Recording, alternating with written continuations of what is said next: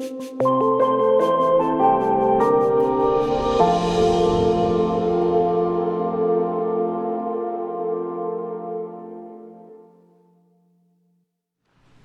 wonderful to be here this morning. I'm sorry for the reason that we have extra preachers right now, in that we're missing Pastor Craig, but we're so thankful that he has done so well. And I'm speaking now to you, Pastor Craig, because I know you're watching.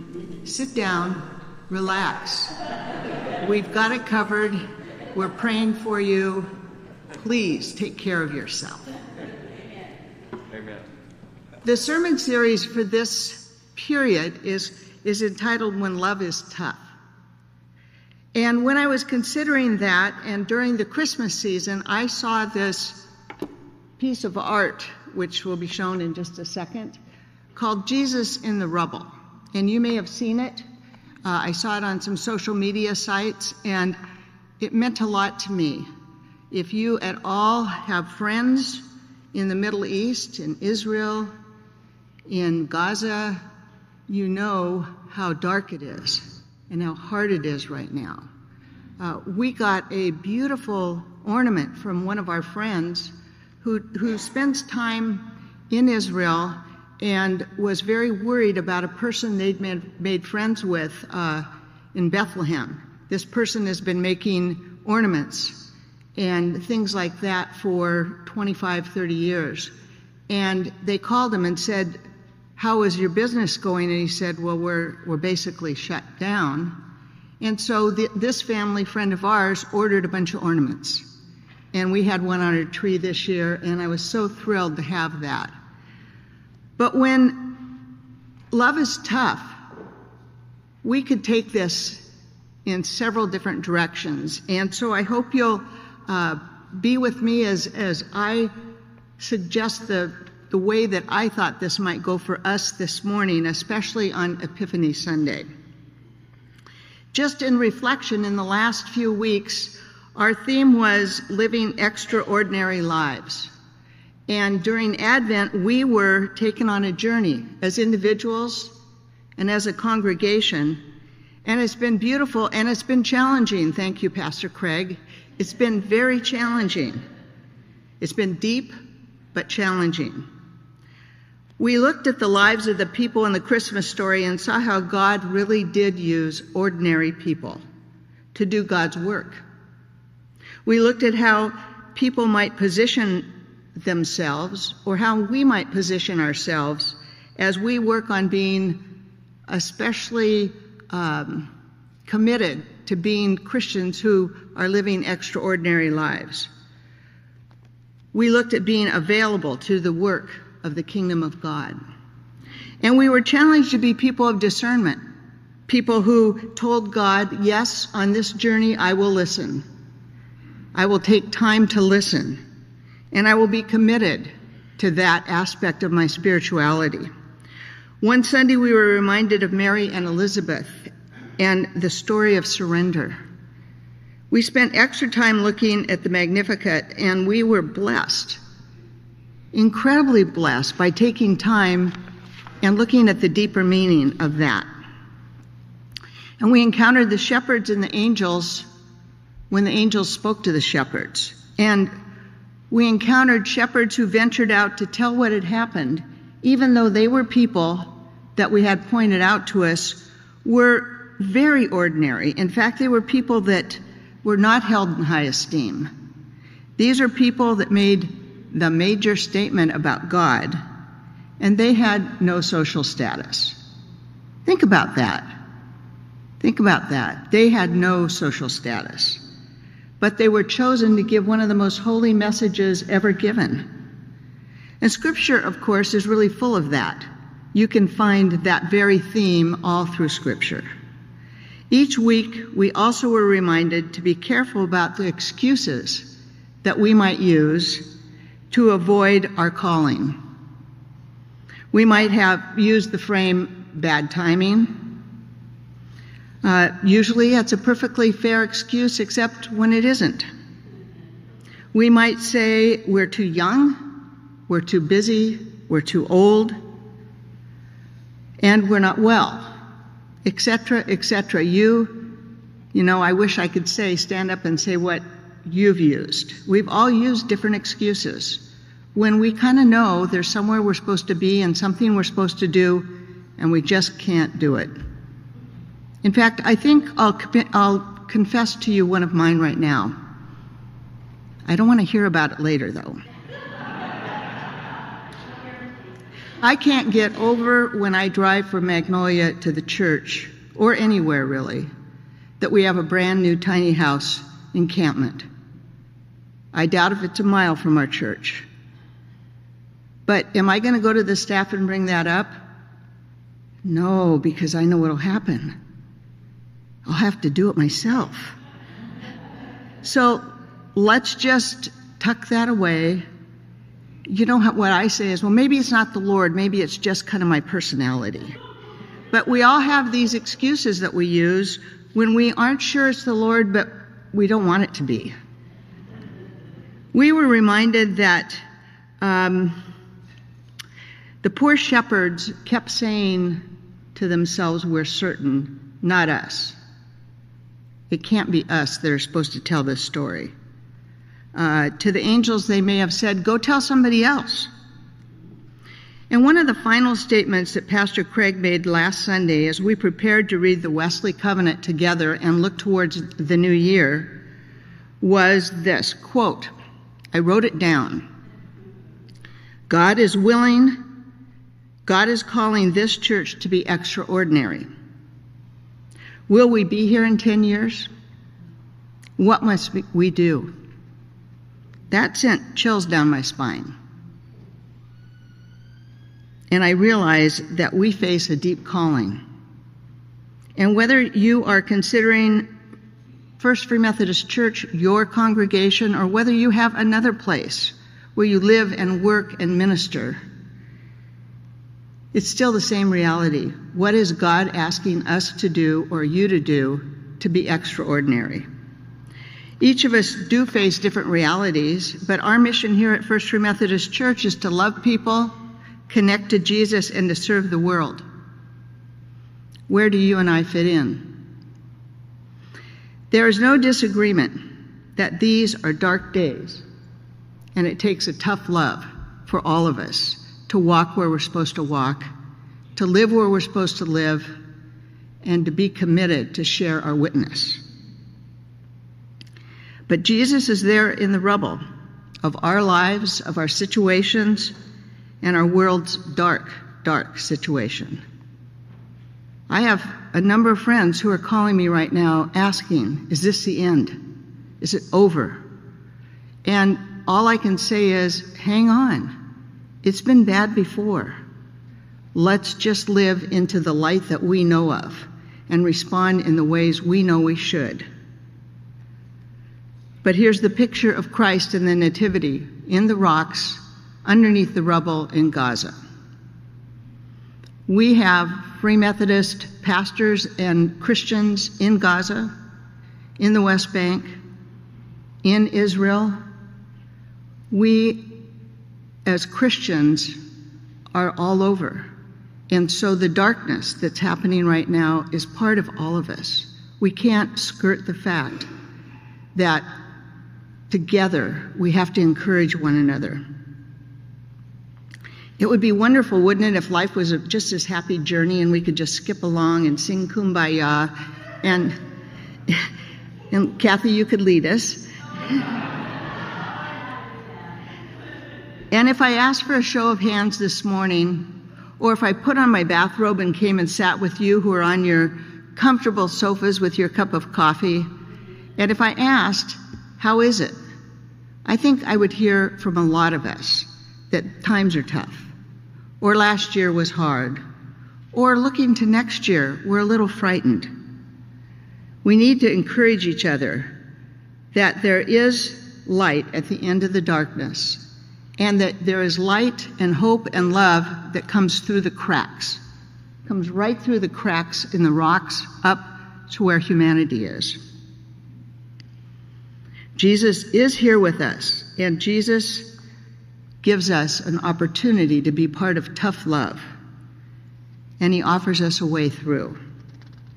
Yesterday was the 12th day of Christmas, and today Christians are celebrating all over the world Epiphany. I think, too, I need to make a confession that, does that mean I have to take my tree down now? No. I was encouraged here today. This encourages me. But the season of Epiphany is all about illumination and the manifestation of the Lord to our whole world, having been revealed and celebrated by the wise men. The baptism of Jesus is one of the Epiphany scriptures that's being read all over the world today. And it's the perfect picture of Jesus being set aside to save the world, and of the Holy Spirit giving him the strength and the power to live out his calling. This is the Jesus who arrives in the dark times and models hope in our life. He models surrender. He models hope for the future, a life of great light. And this is the same Jesus who came to the manger in Bethlehem, was given to us, walked a long, hard journey for 33 years, and standing up in the darkness, offering hope and light, and at the end, finally being victorious over death. That's the reality. There are several stories this morning I'd like to remind us of to show us about how people followed their calling and trusted in God. And the first one comes from the Old Testament. It's not the perfect model. I suggest that Jonah is a person just like us. And I wish we'd had time this morning to have a little acting out of the story of Jonah. This man is not perfect, but we can learn from how he approached his calling. One person suggests that this story of Jonah is a subversive story about a rebellious prophet. Well, that's not what I remember. But some have also referred to him as the prophet who hates God for loving his enemies. Let's be really honest. When we think of the character of Jonah, is it the Jonah from VeggieTales? Or is it the Jonah from Sunday school? Whatever. This prophet doesn't turn out to be the character to model one's life on. But deep, deep lessons are learned from his response to his calling.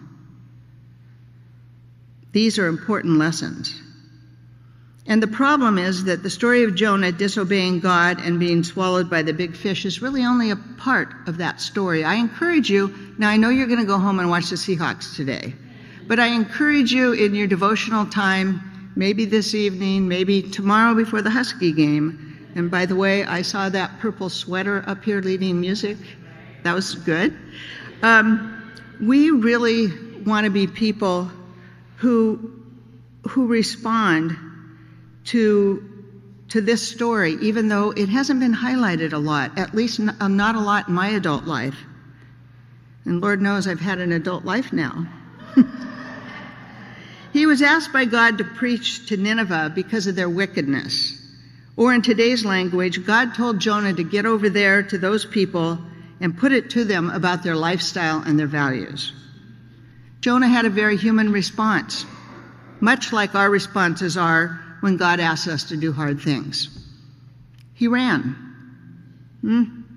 There's many ways to run, but he ran. Jonah was a prophet. He was comfortable. This was his profession. He was well known as a patriot and a prophet in his own land. And he didn't like the way this focus was going. Have you ever had a chance to kind of cut off God when the focus changes and you don't want to go there?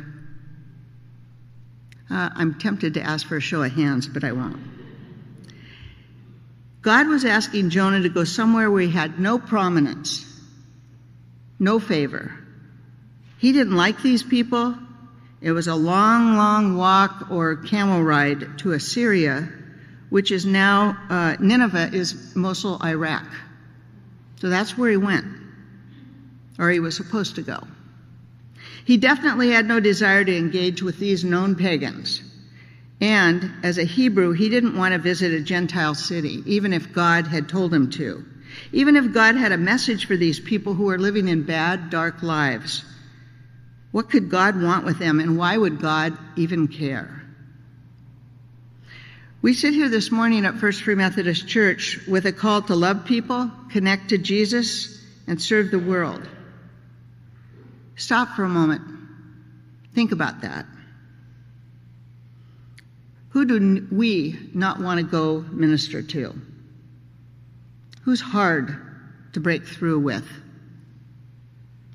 Whose lifestyle just kind of turns you off? Who is it that is your neighbor that you really don't want to be stuck out in the yard with? What does the rest of the Jonah story tell us about how he responded to God, and what happens when he does not respond to God appropriately? As I see it, Jonah was probably very comfortable as this prophet in a nation that he was proud of, and then all of a sudden God asked him to go somewhere a patriotic Hebrew and proud prophet would just never go. Think about it. Where's that in our community? Who is that in our community? You could imagine his bluster and his arguments. This prophet was already showing his colors, and he had the nerve to question God. And then go into hiding, like God didn't know where he was. It reminds me of Adam and Eve. I would like to just throw this out. We are very comfortable people right now, even if we're not facing this exactly, but we're comfortable in here. It's warm and cozy. We have the tree. We have great music. We love each other. But you know what? This church is 144 years old. I looked it up yesterday. We can't be comfortable with our history, which our history is fabulous. I am so proud of our church. I'm so proud of being a part of it, but we cannot be comfortable. What we need to do is take these messages of God's calling and not leave them at the door. God had his reasons for this request for Jonah, and yet Jonah didn't see anything except the reasons he didn't want to go there. Have you ever tried to reason with God about the direction that God's Spirit is leading you? We all have. But God looks beyond the earthly and sees in spiritual eyes. He looks beyond the darkness and sees reconciliation. God is famous for moving us out of our comfort zone, don't you know it? And to see a greater level of breakthrough in our lives and others is what God wants. Sometimes God asks us to step out or step up, and it's not fun. Not fun at all. But there is a beautiful reward, and this morning I'm reminded of our own Phyllis Sorter. 75 plus years, working in Nigeria, a country that many told her, don't go there, don't go back, it's too hard, nothing will ever change. It's a hard country to be a part of. If you've been there, you know that. It's not comfortable. If you see her Facebook post, you'll see the pictures. It's not a comfortable spot.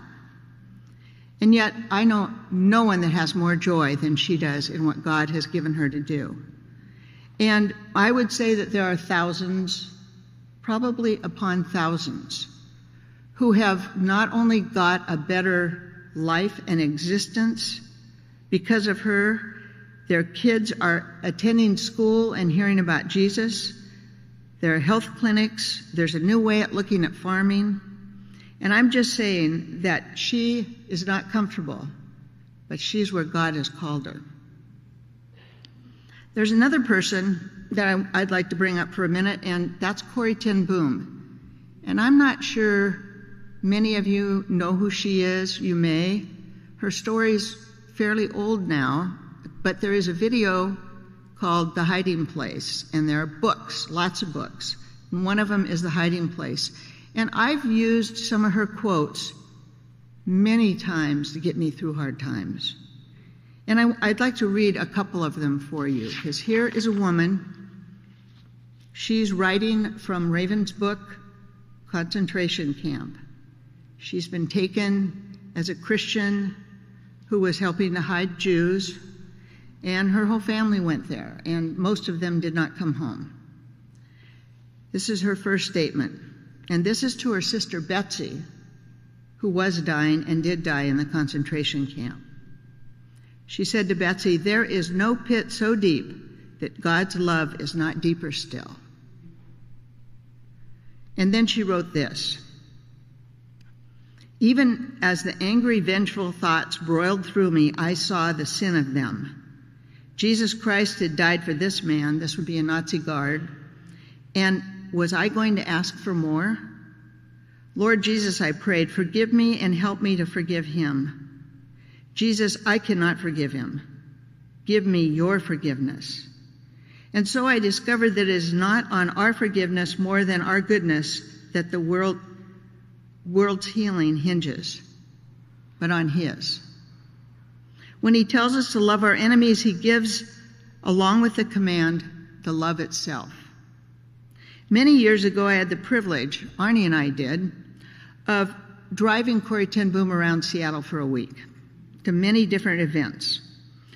At one luncheon, a Jewish woman came up to Corrie and handed her her yellow star. She gave up her pain and her remembrance of the dark days to Corrie and asked for prayer. God moved her out of darkness with the compassion of another who also had faced those dark days and come through a positive person. A second story, a final story in this regard, is about a friend of ours who's worshiped here many times, lives in the neighborhood, and is married to a Jewish man from Czechoslovakia. One day she called and said, trying to kind of be careful with what all I say here, but she said, "We got a call from a lawyer in Israel." Now, my friend's husband, except for his immediate family, were all lost in the Holocaust in Czechoslovakia. And her would have been his father-in-law, his grandfather, owned several big businesses in Czechoslovakia. So she says, "Bonnie, I got a call from a lawyer in Israel, and they want to give us money for Grandpa's businesses." And she said to me, "I know what you're doing with Set Free, and I'd like to give the money to you guys to help other people become free. We don't need the money." And I thought, I was totally humbled. I think we received about $12,000. And it gave us a big start with our Set Free program.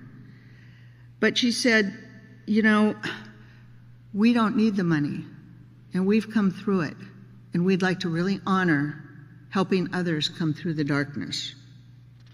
I thought that was pretty fabulous.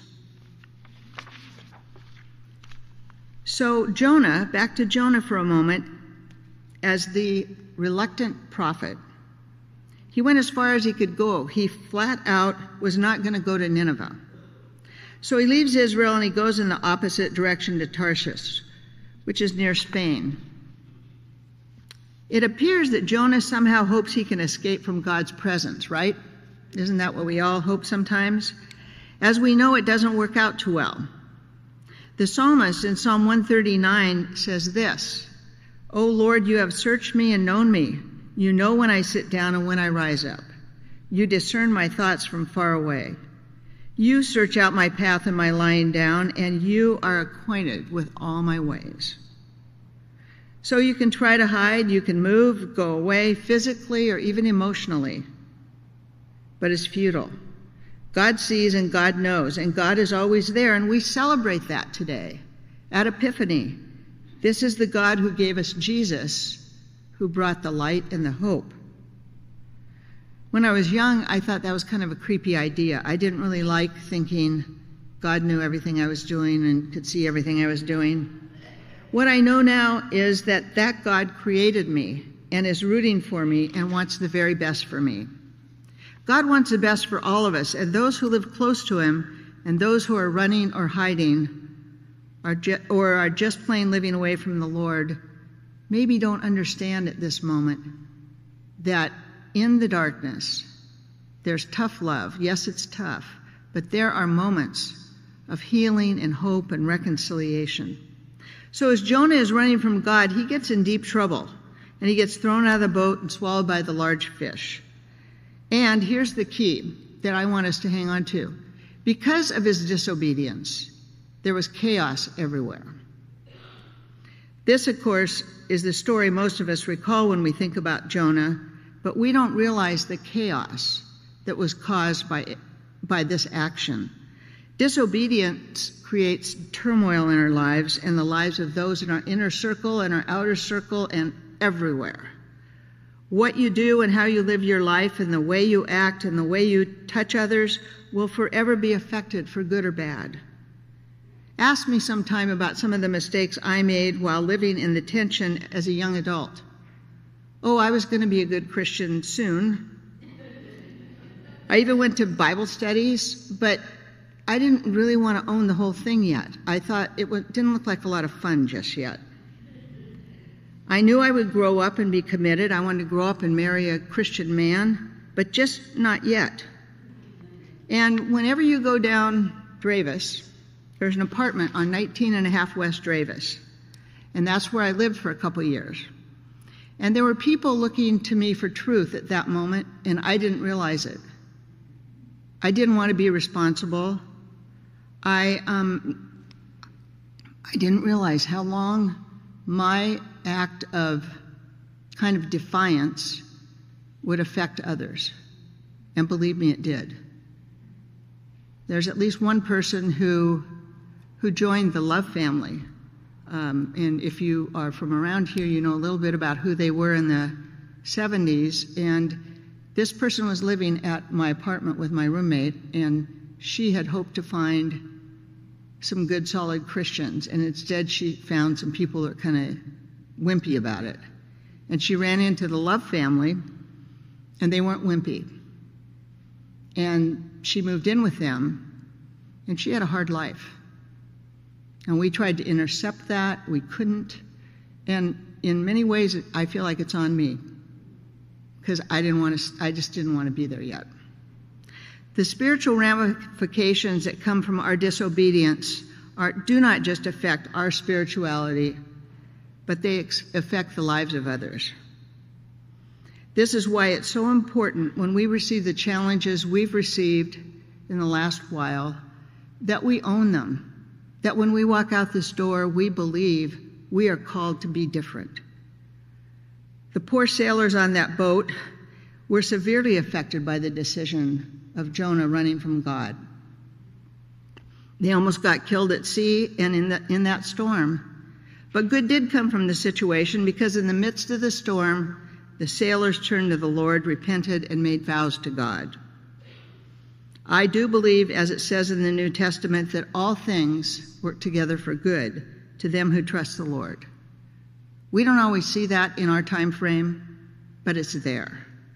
Even in our personal failures, God can use it for good, and I thank the Lord for that. There's compassion in the darkness. But even with repentance comes obedience. And I want to name just a couple things or items that you might be feeling today. I know you could find me in this list from time to time. Jonah had his come to Jesus moment, and today we might feel like you're in over your head. You're out of control. You feel overwhelmed. You feel rejected. You feel remorse and regret. The fear is crushing. You feel trapped. You feel there is no hope. In Jonah's prayer in chapter 2, he recognizes that he is a lost cause unless the Lord forgives him and gives him a second chance. Jonah is calling out all the things that we think and feel when we're caught in the darkness and don't acknowledge that there's tough love, there's true love, there's compassion when we connect to Jesus. He says, as my life was ebbing away, I remembered the Lord, and his prayer of repentance was acknowledged, and Jonah's part of this whole thing was met with deliverance. How many times have you cried to the Lord for help and made vows to turn around soon, to go where God directs? More often than I'd expect, we all have said those things. But when we repent, we have to turn around and go with God's directives, which might work to develop a sense of discernment. We walk again with God and as a Christ follower. And even today, when we turn around and go to the place or the person or the situation that is the right thing, even baby steps are okay. No one turns a major into a minor prophet overnight. Yet when we join forces with God, we no longer get to go just where it's comfortable, nor do we necessarily head in the directions others suggest. I think that's a really key thing, to be sure you're hearing from the Lord, and then be surrounded by others who can also discern with you. We have talents and gifts that were given to us by the Creator. The one who knows us best can help us best use our gifts and our talents for wholeness and bringing healing to others. So the key is we need to be open to seeing the big picture. Jonah still wasn't. He went and sat outside of Nineveh, and he still was full of hate. We need the Lord to soften our hearts, and Jonah is not a good character model for that. He went in and told the Ninevites what he had to say, and then he sat on this hill and waited for them to be destroyed. When they repented and God didn't destroy the pagan city, Jonah was so mad at God. He understood why he was deserving of compassion, but to see God have compassion on these people, really, for the second time he said, just kill me. He was a favored religious member of a community, and he could not rationalize how these wicked people could earn God's compassion. Which, of course, is the point. None of us can earn God's compassion. It's freely given. God is compassion, God is merciful, and God wants us to have second chances and to succeed. God wants us to rise out of the darkness. And when I was researching this message, I ran across something I felt was kind of significant. And this may not be new to you, but I thought it fit for us this morning, the first part of the new year, of January 7th, 2024. So I think it bears repeating. Did you know that on the Jewish high holy day of Yom Kippur, the most solemn day of the Jewish calendar, the big fish story of Jonah is read in all synagogues? For centuries, the story of Jonah has been lifted up as an extremely important model. As the worshipers fast and confess their sins and reflect on the words of Moses and Isaiah, they listen once again to Jonah's account. Of all the readings that could have been chosen for the highest holy day of the year, why in the world is it Jonah? Why do Jewish congregations read about this reluctant prophet who ran from God, who was caught by a fish, and then miraculously released to complete a dangerous mission in what is now Iraq? Well, I called one of my Sephardic Jewish friends who's a leader in his synagogue, and this is what he told me. He said, the Day of Atonement is considered the beginning of the Jewish New Year. Those who gather, and this is worldwide, are reminded that this story is the light at the end of the tunnel. My friend said that we praise God and we have a clean slate, and we need to acknowledge that we praise God not only when things are in the dark places, but also every day. We are forgiven and we can move forward. One rabbi said that we need to be reminded that God cares for everyone, while Jonah only cared for himself. I'm deeply moved by this. Jesus referred to Jonah 3 times in the New Testament. In Luke 11:30, Scripture reads, "For as Jonah was assigned to the Ninevites, so also will the Son of Man be to this generation." So here's our question. What is God willing to do to bring us back to himself? Maybe you left God because you just unconsciously drifted away. Maybe you drifted away from your relationship with Jesus. You just didn't give it time. You gave up reading God's Word or your circle of faith community. Maybe you blatantly disobeyed God and have a stony heart towards things that are spiritual. You just don't want to go there and face that. You just don't really maybe care anymore about what God might want you to do. You've lived a good life, things are fine, Don't push me, God. Are you running away from God today? Maybe you're having difficulty with God's people. Let me say this strongly. God is God, and humanity is just that, humans. We can be terribly disappointed in religion, but please don't let that disappointment draw you away from the love and compassion of God. God can be trusted. These last verses in Jonah 4, remind us that God loves the city with all its sin and darkness and non-spiritual values. Does that sound like it relates to us at all? In chapter 4, Jonah has to experience the fact that there's a bigger picture than what he sees. He's angry at God for showing mercy. He doesn't seem to understand he also was a major recipient of God's great mercy and compassion himself. Today, as we stand as a faith community in a city with so many issues, let us imagine that this is our high holy day where we have the opportunity to repent and to receive atonement and turn to see others the way God saw Nineveh. We need to be open to God's ways even when we don't always understand them, even when we don't approve. We need to keep our hearts open and soft so bitterness doesn't set in. After the leaders of Nineveh accepted the message from God, Jonah again, as I mentioned, climbs up to a hill to watch the city get wrecked, and then realizes that God really is serious about second chances. He, of course, gave Jonah a second chance, but Jonah wasn't sure the Ninevites deserved that. Let us be people who live so close to the heart of God that what we want is best for all. We want the best for our families, our friends, our cities, and for God's world. Will you join me in prayer? God, we have relived Jonah's story this morning, and we understand why he ran from you. Please reach down and touch us as we need your help on our journeys. We each have places where your love and compassion is hard for us to share or even accept.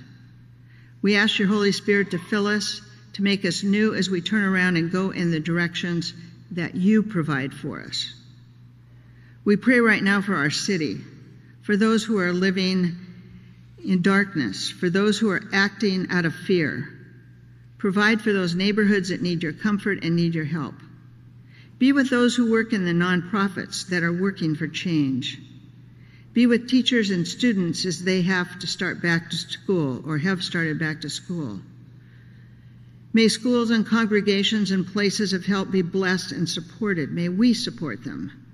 We ask that you send us out into our neighborhoods of our city to bring your love and compassion. God, we need you so. In the strong name of Jesus, amen.